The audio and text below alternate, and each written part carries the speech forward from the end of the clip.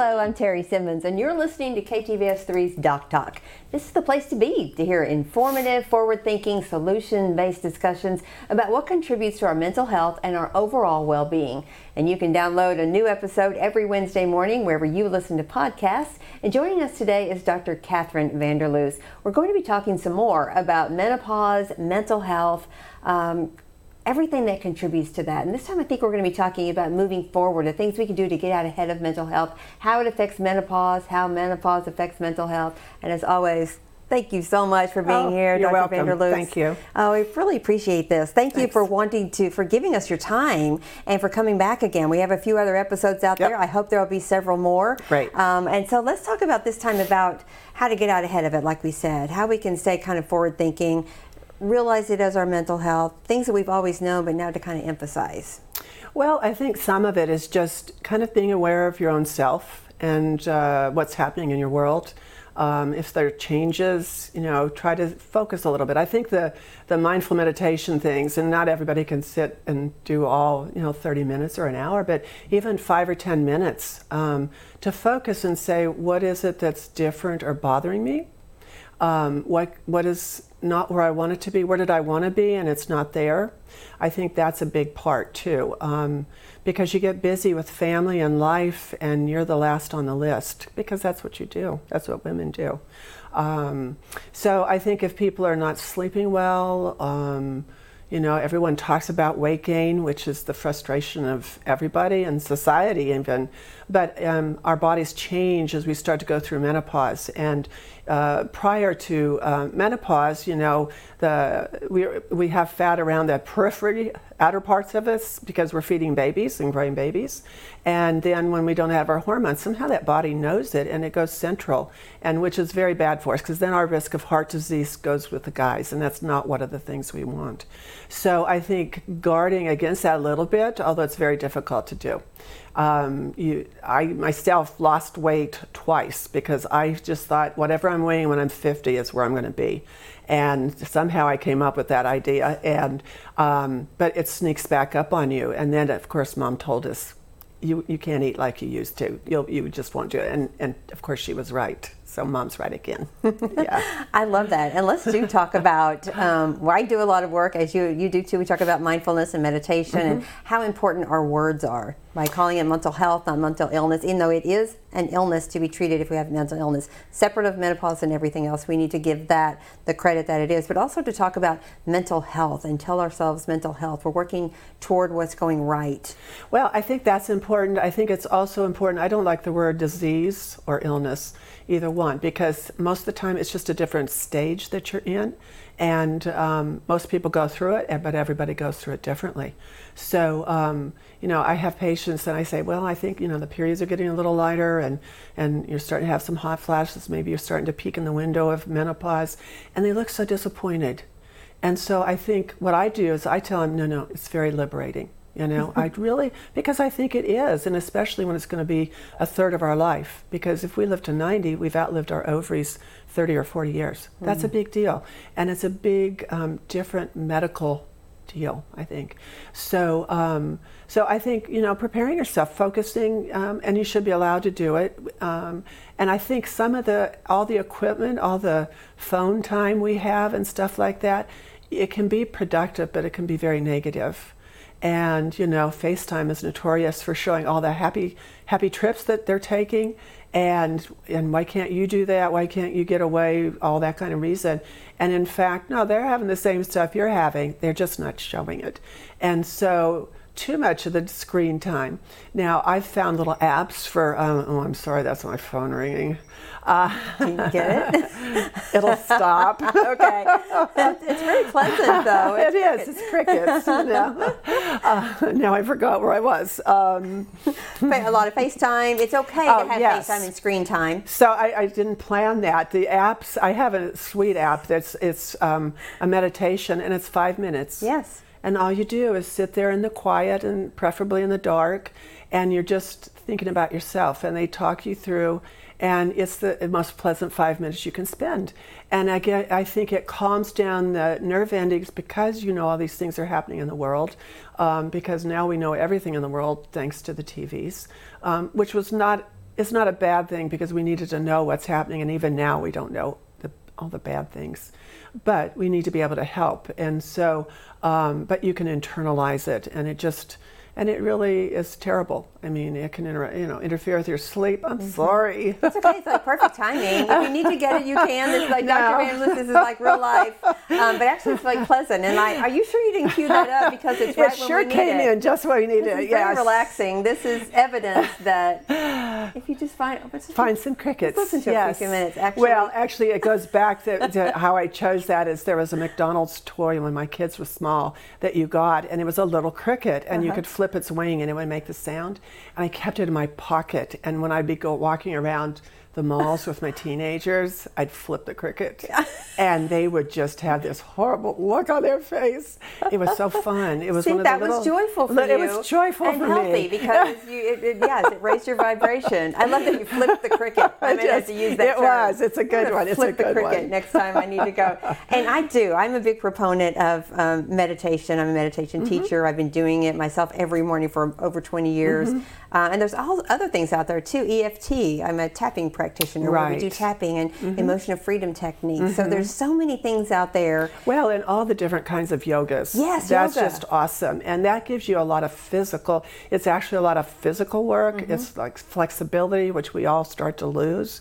And so I think having those things. Now, you have to dedicate a little time. Yes. And, of course, when my family was younger, my time was 4:30 in the morning. Well, you just got up and did, that was my time. Me too. And so if we went on a trip and I slept in, which I never did, they checked my breathing. That's wrong. That's right. But I think, that's part of it. And that's part of just good mental health is kind of stopping and saying, what is it that's really bothering me? Is it something that I need to really worry about and get going and do something?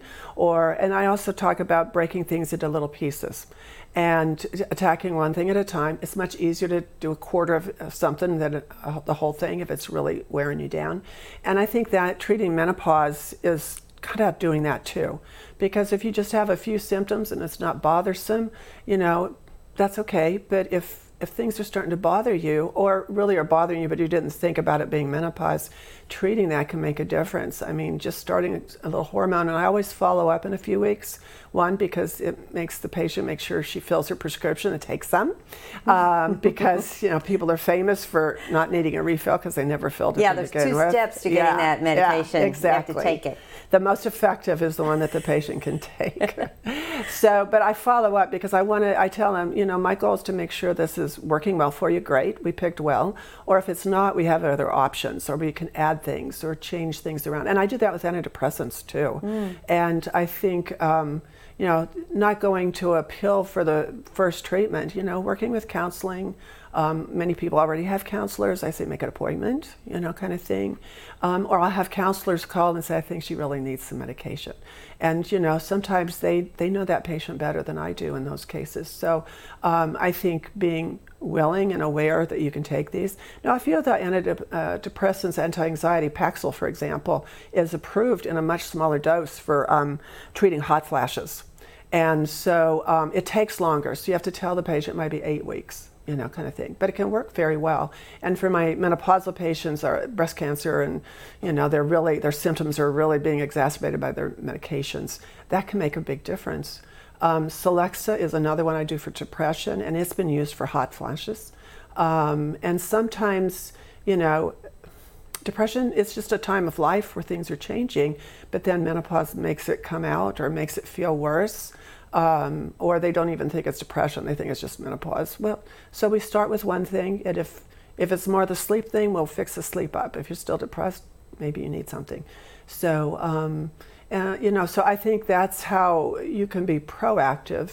Now, the exercise thing, I was a big exerciser for a very long time. My daughter did CrossFit, so I followed along with her. It was kind of crazy. I didn't do anything like they did, but I thought I did more than most of my compatriots. So anyway, so I think that's a big deal. And as we get older, we know exercise is the one thing that can reduce dementia the most, and that's the thing we fear the most. So so it's a big deal. And so preparation, thinking about it, being thoughtful, being a little aggressive if you need to be, but not, but letting it go along if it's not. And some patients just drift off and say, I never had any of those symptoms. And I'm like, that's great. I'm really pleased. But let's look at your bone density. Let's look at some things that may be a risk since you're not on your hormones now. Because the greatest bone loss is the first 5 years into menopause. And so that's why it's important to get a baseline bone density. You have to check with your insurers because not all of them, they all want to wait till you're 60. And by that time, your 5 years has gone by quite a ways. So if you already have loss, well, now, maybe we could have started something sooner and saved a fracture. Yeah, and that's the point of bone density. So tell us again, because I know back in the day you didn't really go get that. It wasn't a routine to get bone density It wasn't because, one, we didn't have the machines. Yeah. Then the machines came along, and we had to slowly figure out. One, we had to learn bones are very slow, so you don't do you don't do comparison studies very close to each other. If something is a little decreased, if it's abnormal, then you go down. You check it in 2 years, and if it's normal, you can wait a 4 years interval. Osteoporosis is where, if you're thinking of a building being built, you have the big mainframe girders, and then you have the floors and walls. In osteoporosis, you start to lose your floors and your walls, which are part of the structure and part of the support. And if you lose enough of it, the girders start to crush in, and that's what a fracture is. So the first medications, and we still use them, was bones. You get new bone, and it slowly goes away. And so the first medications block the bone from going away. But we were concerned, it's old bone, it's not new bone, is that going to be good? Well, it was enough to decrease fracture rate, and that's huge. So now they've gone on to different ones, and of course some of the medicines, your side effects, you can have stomach irritation, stuff like that. But science has marched on, so we have lots of different ones. We have Prolia that's just twice a year injectable. That's easy to take. I mean, the original bone medicines were a pill every day, and you had to sit upright for an hour so it wouldn't irritate your esophagus. Oh my goodness. Yeah, and we were excited when we only had to do it once a week. Yeah. And then there was a once a month pill. And there are other ways. They've learned a lot more about bone health and bone function. But if I have someone who's having menopausal symptoms, I can tell her if she chooses to use estrogen or if we add testosterone, that's going to help with her bone health. It's not an indication because we have bone medicines, so we treat bones with bone medicine, but they will get some added attraction, or if they're a new start and they're kind of borderline, because you can have bone loss called osteopenia before you get the actual porosis, which is where the walls collapse. And so if you're in that osteopenic and then we start some estrogen, many times you could see it come back up or just stabilize. And in bones, you have to be happy if it stabilizes. You may never get it back up, but you keep it from going down. Yeah. Okay. And tell us about the machine. What happens at a bone density test? Is it like going through a tube like an MRI kind of thing? There's different machines. There's the big machines. I had one at one point because nobody had them. They didn't have them at the hospital, so we put one in my office. You're going to get her done, forward. Dr. B. And so I thought one-stop shopping. And then you find out down the road a few years they can't do two things on the same day to be covered by insurance. So, oh my God! Okay. But by that time the hospital had one. So originally, it's a scanner, so they scan your lower back and your hip and try to come up with a number. And it's not the number that means so much; it's the estimate of fracture by those numbers. And mainly it's in white females, and that's where the studies were for a long time because that's who fractured is white females. And so then they started doing them on younger people, and everybody said, whoa, wait a minute, we don't even know if they have fracture rate and a number on a 20-year-old versus, and you have the same number on a 60-year-old. There's a lot of science, and people have careers in bone medicine. So, not everybody could have the big machine, so they had some peripheral ones. They would do the heel, they'll do the wrist. Sometimes they still do those if people have rods, have had surgery on their backs and they have rods or pins, because the machine, destroy the machine. And then also the machines, if you're over 300 pounds, you can't have a bone density. Okay. It's just not the machine doesn't like it. So they will try to do different things. So again, for that patient, it's a big deal. We got to work on the weight because I had one patient, we worked on weight loss just so she could get her bone density done. That was our goal. And then she kept on going for other reasons, but it was one of those. And of course, all her joints felt so much better when she lost weight. It was huge. And of course, obesity, nobody has a clue how much obesity affects every body system. And so that's a whole new world, a whole big world, and we're just kind of tapping in on it. It really is. And it's also another thing that rolls into mental health too, with your weight and the shame and the body shaming, and there just should be none of that. It shouldn't be allowed. It is something that, go for help if you're uncomfortable. And plus, you don't realize a lot of times everything that it is going to help. Diseases in your body or whatever is going on in your body, that will be eliminated with weight loss. Things that happen so quickly. And I use that sometimes, especially if someone is starting to look like they're becoming diabetic. Yes. And the threat of being on insulin is really a big mover. And sometimes I'll say, well, but we got to get with it and lose the weight, because the insulin resistance may not be there if we get your weight down, and there's less fat cells doing that. And so you just kind of have to pick your spots to focus on, but you can usually find one. And sometimes I always say we have to find a carrot to keep going. And is it a wedding in a year? Is it no insulin?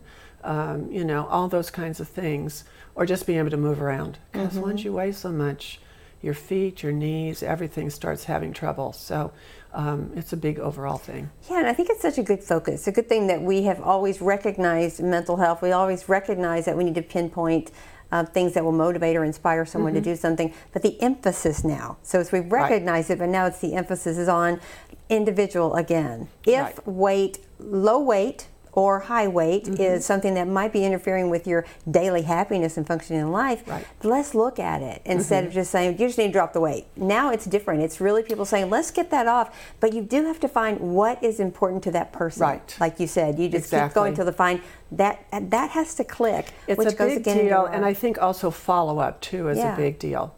And so I see people every month. I think if you're going to truly do intensive weight loss, you need to see them every day, once a week or twice a week, and you have, dietitians and all this stuff. And I mean, it can work, but the reality is people are working and they have trouble making it once a month. But we try to make it count. And so, we weigh, we measure, we go through what's going on with the eating, but what's going on in your life too. And and if your son came home from Afghanistan for 2 weeks and you ate yourself through the South with him, you're not going to lose weight on that thing. But it was an important mental health thing. So, so I think you always have to sit and look at it. Everything's multifactorial. It's never simple. Yeah, and it's really important to forgive yourself on those days, and it sounds like that's what happens. If someone comes, because I think that anybody's been on a weight program where they want the help, they're yes, I'll listen to you, I'll come in and get weight, I promise. And then that day where something happened and you maybe did go to Food for Comfort, you're going to weigh a little more, you didn't lose, you don't want to go in, you don't want to face the scale in front of other people. No one wants to go in. It's lovely when you go in and you've lost a pound, everybody's like, yay. But we have to really, those are the days we really need to say, that's perfectly fine. And gaining 1 pound or 2 pounds or 5 pounds really quickly or on a day, or you're blown off by, or if the number is really something that bothers you, you got to let that be okay. Then just start anew. You know what you need to do. It felt really good. It's progress, not perfection. And I also tell people you didn't gain it in a day. Yeah. And, sometimes it's been over 2 years and you have to look at what was happening, was COVID, was this, was that, all things kind of changed. And so I think that's really important. But I think good sleep's a whole nother world. And it's we don't realize really what that means. So obesity is linked with sleep apnea. And if you've got a patient with fatigue, that you've corrected her hormones and she's still really tired and she doesn't have anemia and her thyroid is fine, I get them to go to a sleep study. And sometimes you can tell because they're overweight. But I've had not really thin people, but I've had modestly slightly overweight people, but they had sleep apnea. And so that's again, you wake yourself up so you never get into REM sleep. And so it's a chronic fatigue that it was just, you can't go to work because you're so tired. And so, again, correcting the hormones makes a difference, but correcting the weight, correcting the sleep. I had one patient who the oxygen should be in the 90s, and when she did her little test, it was like in the 60s. And I mean, she really scared my poor sleep specialist. But she said, she thanked me for sending her because she could go to the grocery store without having such fatigue she couldn't stay and pay for the groceries. I mean, that's really, life altering. And so, and let alone that she could have died, kind of thing. So, but I think always thinking about things, what's impacting what is really important. Yeah, that's the main thing. Just pay attention. If it is impacting your daily life and your emotions, then go see about it. It's your life. And find some little way to change things. It doesn't have to be a big thing, but find some way. Now, I think the other is set a goal for yourself. And sometimes if it's a younger person, I say, where do you want to be in 5 years or 10 years? And and maybe the decisions you're making now may not be so easy, but if it's for the good goal, then it's worth putting up with some aggravation now. Yeah. So I think that's kind of, and working with menopause, whether to take something or not, if it's really bothersome, you just don't want to feel that way. And so we can get you through it. Most people stop having most of the symptoms, maybe by age 60, early 60s. But I have a few patients, even though we've got them on a lower dose, they still have sleep and hot flashes in their 80s. And so there's been a big push to stop hormones in their 60s. And, that was kind of initiated due to money, as usual. Yeah. But the North American Menopause Society, which I'm a member, and actually some of the phone thing is my meetings are going on. So I'm watching them on the phone. But they have actually put out a statement, and I looked back and it was in 2016. And they had a long list of, yes, it's risk versus benefit, but it's still at the discretion of the patient and the physician. And if the patient's not having symptoms, we don't give it, or we taper off, and if they don't need it, they don't use it, kind of thing. But for the patients that do feel the need for it, as long as they're consented, which these ladies, they're not going to give it up if they feel bad. Right. And my patient that was in her early 80s, she told me I was going to write it endless refills. So when she went to heaven, God was going to fill her estrogen pills. And I said, yes, ma'am. She was about it. She knew her body, and she knew what made a difference. Right. Yeah.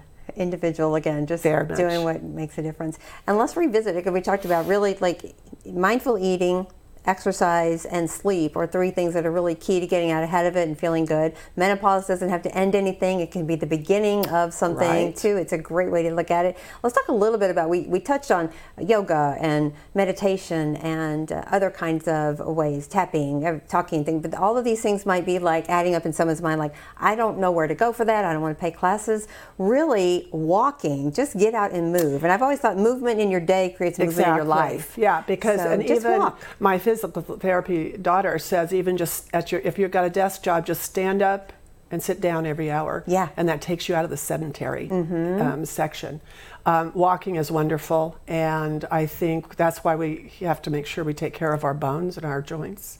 But weight training is also important. Yes. Now, it was always very vague. They would say weight-bearing exercises, but nobody would ever define that. It was always, I use slow exercise, and I've been using my guy for 25 years. Yeah. I started in my mid-40s.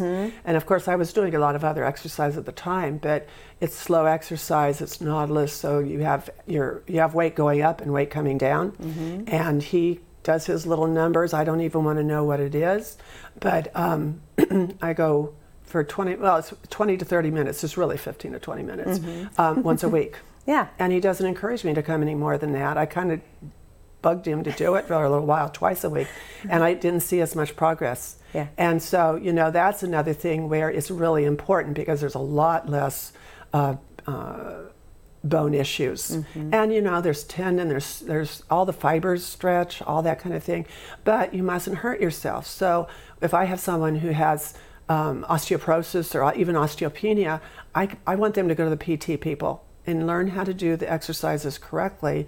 I don't want them to just go and lift some weight that's too much and they fracture themselves. Well, we've lost the whole show there. So I think it's really important to educate and do that. And yeah, you don't have to sign up for classes. And like we said, you have the podcasts. Although being in a group makes a difference. It really does. It really Community matters too. I think that would be the fourth thing if I was going to add something. Community. Yeah. Yes, some kind of community. The socialist stuff, socializing, and especially in older people, because they need to get out of the house.